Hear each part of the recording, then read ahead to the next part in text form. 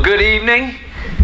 Those of you I saw this morning, it was great to see. Those who are here tonight, here for the first time, glad to see you as well. Ed, Lou. Hey, so some pictures for tomorrow night that was going to be up tonight. I've got some Washakoy stuff, and I was sad to learn there's no more Washakoy. It doesn't happen in town anymore here. We did a musical here, the kids, my last year.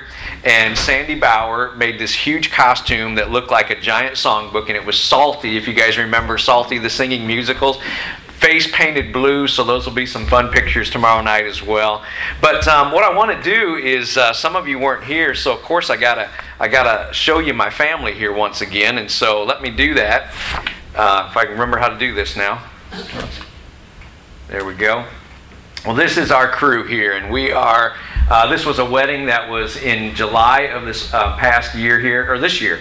My daughter Mackenzie and her husband Devin, and so there's the whole crew together. We've got another daughter getting married in December, the one on the far left. That's Bethany, who was part of this church here. She joined together with us. So we have 5 kids, ages 29 down to 16, and we got a daughter-in-law in there, my son Nick, and together the two of them gave us this past year here in February. So we just are enamored with little Drew. I like to call her Drooby Dooby Doo, is my little Drooby Doo. So what a blessing God has been in this past year here to us. So if you want more pictures, you just see me after church, and I've got plenty of those for you. Hey, we stepped into a challenging series here for this weekend. Keeping the Love Command is the title of this. And what I want you to see is that the Lord has given us something that we're not to mince with. He's given us a command, and when it's a command, we're to be obedient to that. There were a couple of key verses we looked at this morning. I want to go back to those a minute and just kind of form where we were at and then build on that tonight. So it says this in 1 Thessalonians 4:9. Now about brotherly love, we do not need to write to you, for you yourselves have been taught by God, and taught by God to what? What was it again? To love each other. So you and I, we have this personal instructor, this tutor, this personal guide who is there ready and willing to teach us how to love if we what? If we listen, if we're going to pay attention to His Word and to God's voice in our life by the Holy Spirit. And so the Bible tells us God is love, so who better to teach us about love than God Himself? He is the essence of love. And I hope that excited you to know God can teach me. Doesn't need to just be the preachers up here or Sunday school teachers.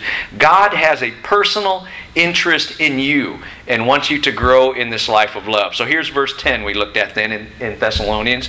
And in fact, you do love all the brothers throughout Macedonia, yet we urge you, Paul said to the people back in his day and to us today, brothers and sisters, to do so more and more. To do what more and more? To love each other. To love each other. We shouldn't get to a certain area, and I asked you today, who's achieved full love in their life? Nobody has in that. Has anybody reached their full potential? No hands went up.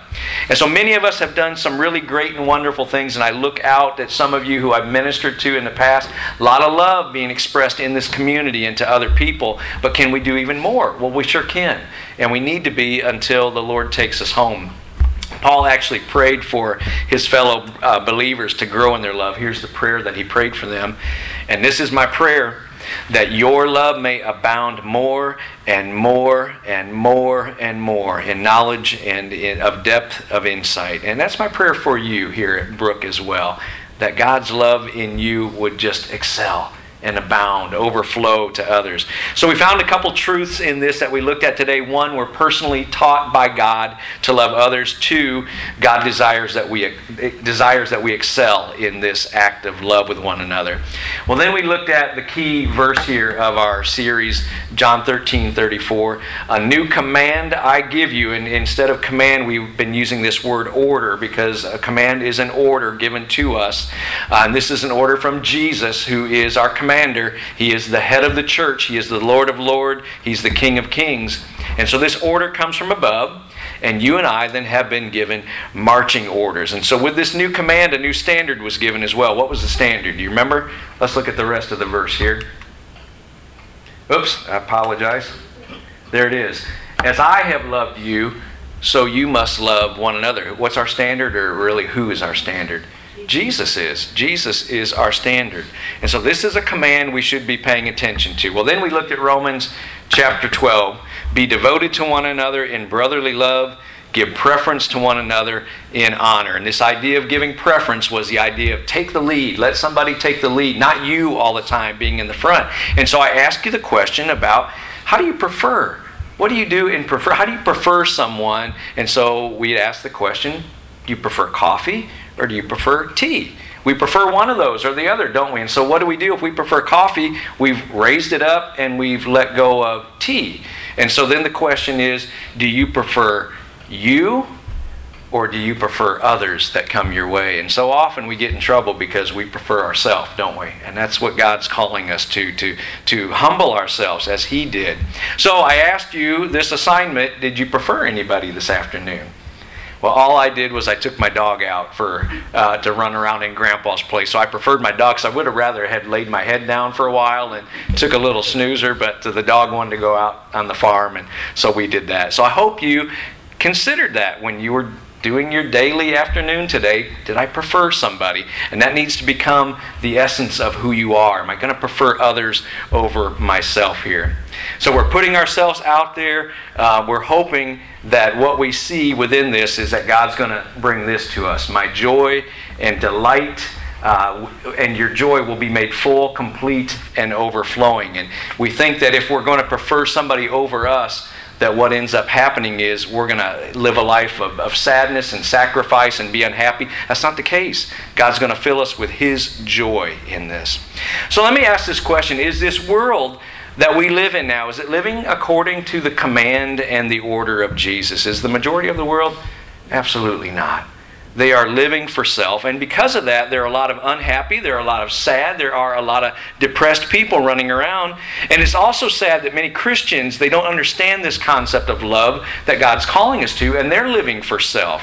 And so we get into this concept of using this blessed word love in a lot of ways that we shouldn't be. And we say things like, I love my car, or I love my TV show, I love pizza, I love this shirt, I love that movie, I love, and you fill in your favorite sports team here. And we begin to use love in a manner that God didn't intend, because people that live like this and speak like this, they fall in and they fall out of love. Why is that? Because it's all about feelings. And so when the feeling is gone, so's the love in their life. Anybody a Barry Manilow fan in here from the 70s? Mom, raise your hand because you loved Barry. She's the one who brought Barry Manilow into my life there. He released a song in 1975. It was called Trying to Get the Feeling Again. Anybody? I see a few heads nodding on that. Listen to some of the words. This is crazy. Doctor, my woman is coming back home today. Could you maybe give me something?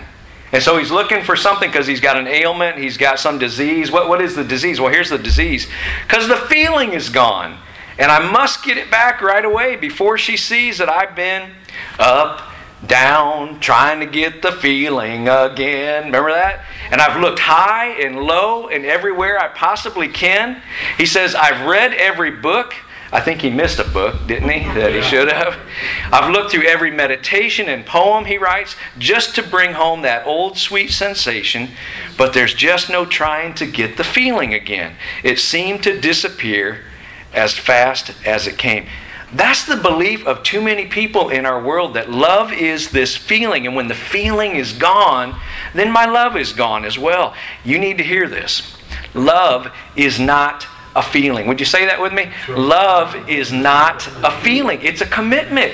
It is a command from the head of the church. Love is not a feeling.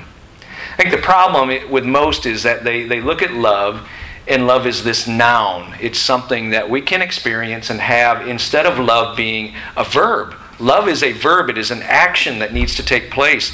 And so in our culture, marriage typically occurs when two people fall in love. They decide they want to spend the rest of their lives together. I have 2 daughters who are in that boat this year. And so it's this intense feeling of love that prompts them to say, I do, to one another. And then they make all kind of lofty promises. We'll remain faithful to each other, honoring, respecting our mates in sickness and in health, till death do we part. Unfortunately, for too many people, Once the feelings of that initial are gone and the feelings have passed, what happens? They separate. And divorce becomes a part. So Jesus turns this way of thinking on its ear. Instead of telling us to love each other based on feelings towards them, He commands us then to love one another whether we feel like it or not. And so that's the essence of love. We love whether we feel like it or not. Again, let's look at our command here. A new command I give you, love one another. As I've loved you, so you must love one another. Jesus' love is not based on how He feels about us or how we even feel about Him. As a matter of fact, let me just say this. Real love shows up when you have contradictory feelings towards somebody. You feel like maybe slapping them in the head because of what they've done or what they've said to you, but instead you just smile and you bless them and you do something nice for them. You feel like giving someone a piece of your mind, but instead of telling them where they can get off, you instead hold your tongue and you pray for them. You treat them like you love them even when you don't feel like it. And that's what real love is all about. Even though my heart may not be feeling led in this direction, it's a command that's been given to me. And so when we're at odds with another person, what are we going to do? But we're going to stick to our guns and love them regardless because Jesus has commanded us to. So Romans 5:8 says this, but God demonstrates His own love for us in this, while we were still what? Sinners. Christ died for us. We were not giving God any warm, fuzzy feelings when He made the commitment on the cross for us. We were instead enemies with Him. We were rebelling against Him. He loved us when we weren't loving Him. That is the God kind of love that He calls us to. People can be dead set against you, and you can still show them love in their life. So let me just ask you this. Anybody ever shown you love in that manner before?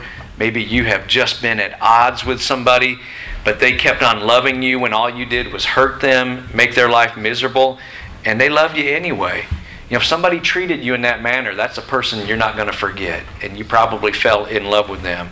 Anybody ever believe in you when you didn't believe in yourself? Somebody loved you even when you didn't even like yourself? And if that's the case, that person loved you beyond measure here. And if you've had people that have done that in your life, then the question is, why aren't you doing that for others in your life as well? The greatest stuff you could give someone is not money or stuff or things, but to believe in them and then to love them unconditionally, to treat them like they're valuable because they are valuable. They're valuable to God, and if people are valuable to God, then they should be valuable to us as well. We don't live by feelings. We're not carnal, flesh-driven Christians. We've been ordered by the head of the church to love people no matter how we feel. We've been ordered to love others as He's loved us. So God is teaching us. That's what this initial passage said, teaching us to love others. Well, I want to give you a passage tonight that we're going to look at, Romans 13:9. This is how it begins. The commandments: do not commit adultery, do not murder, do not steal, do not covet, and whatever other commandments there may be are summed up in this one rule. Love your neighbor as yourself. You've heard that before. Jesus said that. And then we look at verse 10. Love does no harm to its neighbor. Therefore, love is the fulfillment of the law. The Amplified says, love does no wrong to a neighbor. It never hurts anyone. Therefore, unselfish love is the fulfillment of the law. We're discovering what God is teaching us about love, and we've been looking for some practical ways. This morning was this practical way of preferring others above yourself. Love prefers. Let others take the lead. Now God's going to teach us to do this. Love's going to teach us that it does no harm to one's neighbor. So who's your neighbor? Who's our neighbor?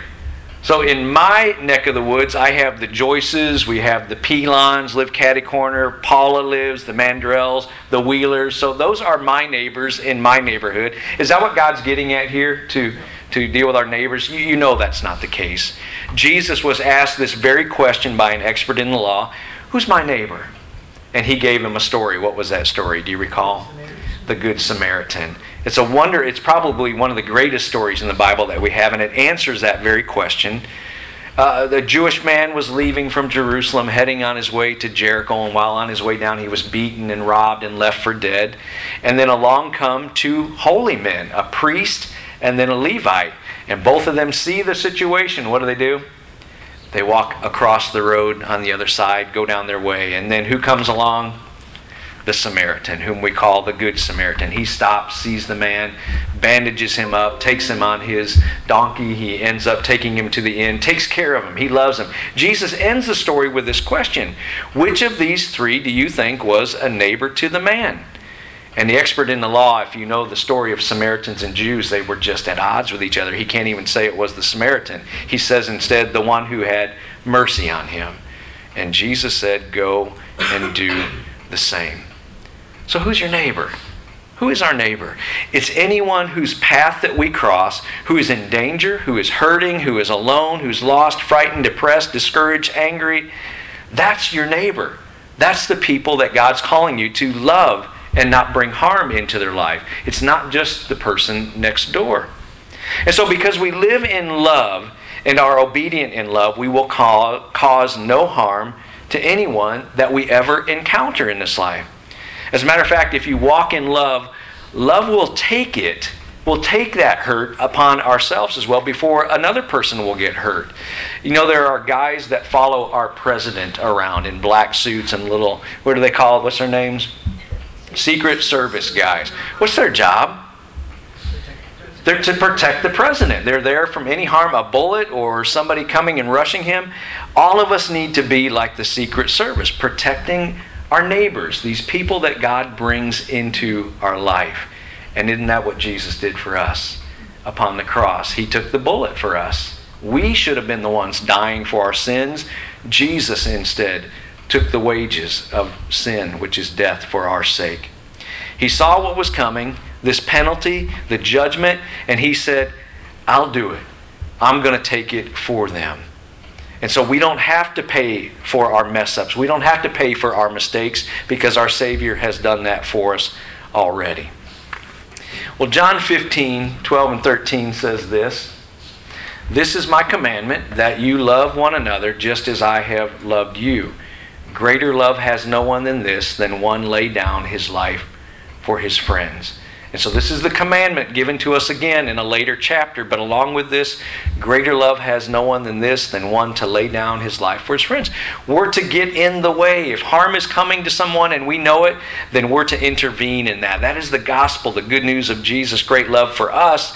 And so we need to extend that to those around us. And so Jesus orders us then to do the same in this idea of keeping the commandment. So we encounter people day in, day out who are experiencing harm, danger, abuse, threats, abandonment, neglect. And what we're supposed to do is step in, regardless of whether that cost us time or money or maybe even our reputation, maybe even our very life, like the passage says here. Love does no harm. And we should be the kind of people that others can trust, that no harm will come from us in their lives. We're supposed to be a people who leave blessings in other people's lives. We might say in our wake. Are you familiar with the concept of wake? We have a lot of definitions with the word wake. Like some would say, wake up. And my dad's sleeping now. Wake up, Wendell. No. So we got a few of you that we have visitation wakes that we go to as well, the funeral home down the area. There's a wake behind a boat, that the waves that a boat leaves behind as it slices through the water. I used to ski in Lake Freeman over by Monticello Beach area, and so I used to love jumping over those wakes, the waves that it create. I want you to know, and I want you to visualize this picture, that when we enter and leave a room, you and I leave wakes as we go in to those rooms. So can you picture that in your mind? A boat, you've been on a boat, you've seen the wake behind you here. So when you walk in, there are these wonderful waves that stretch out, and they're covering over the people who are in that particular room. So think of a restaurant. You go in, and waves are coming out behind you. The question is, what kind of waves are they? People ought to be smiling after we leave a room. They ought to be blessed, joyous, feeling good. Think of a restaurant again. How can you bless somebody with waves? Well, tip that waitress in a wonderful way. Write a message on there, Jesus loves you. If your food wasn't correct in the way you needed, sometimes maybe we do bite our tongue in order to keep a peace on that. Because we're going to love people no matter how we feel about them. Again, because the head of the church has commanded us to. So there are wakes behind a boat in peace. Do you know there are wakes behind a tornado as well? Have you heard of that? A tornado's wake. What kind of wake does a tornado leave? It leaves one of what? Destruction and devastation. And you can picture that in your mind as well. I've done a lot of work with IDES. Do you guys support IDES here? International Disaster Emergency Service. I thought we did here at Brook. So in 2012, we were in southern Indiana in the Henryville, Maryville area. 34 people died in that tornado, in the wake of this tornado.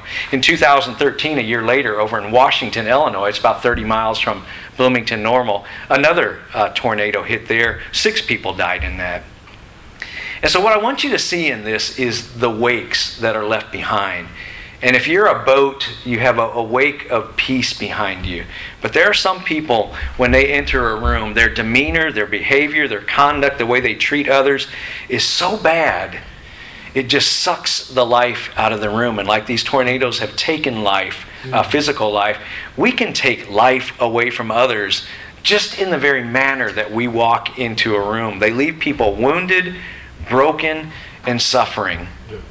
And so here's my question for you tonight. What do you leave in your wake?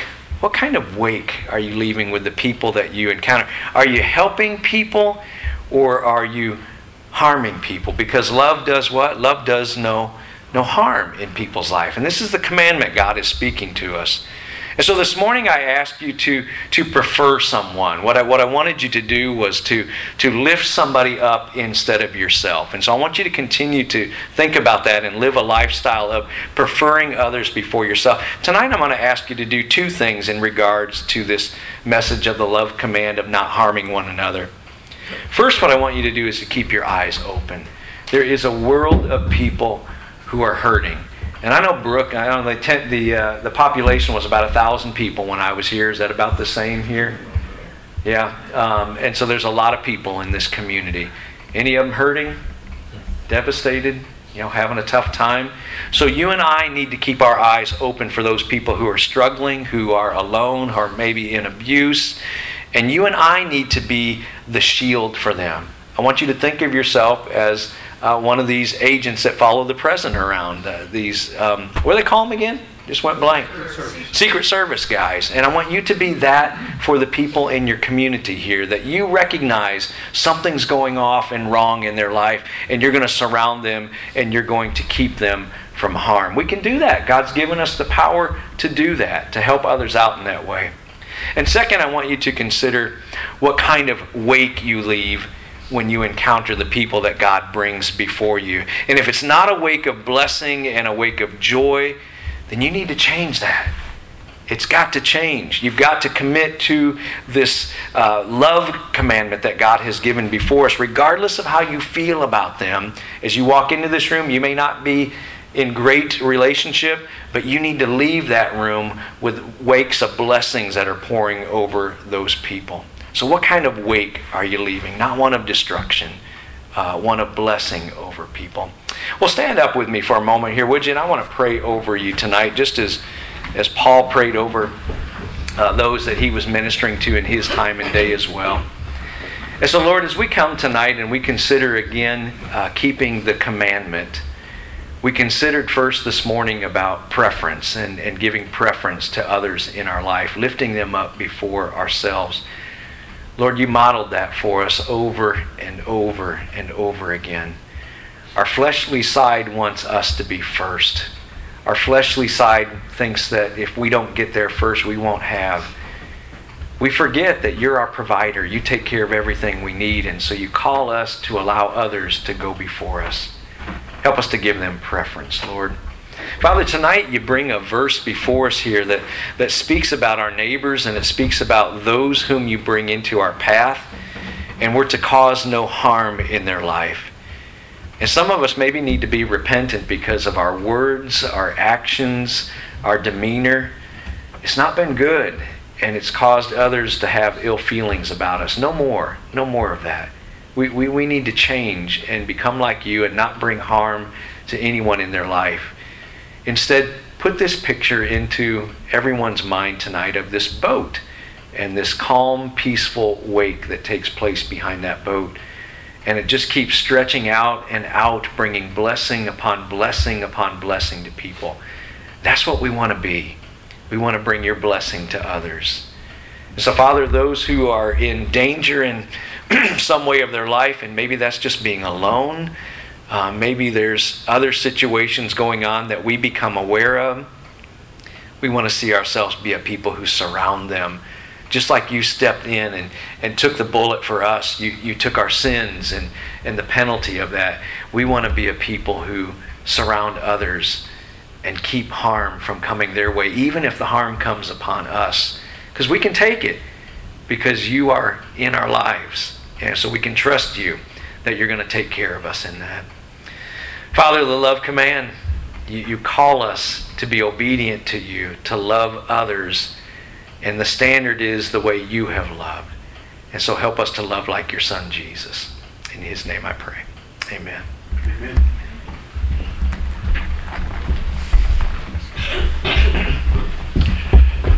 For our hymn of commitment, let's sing,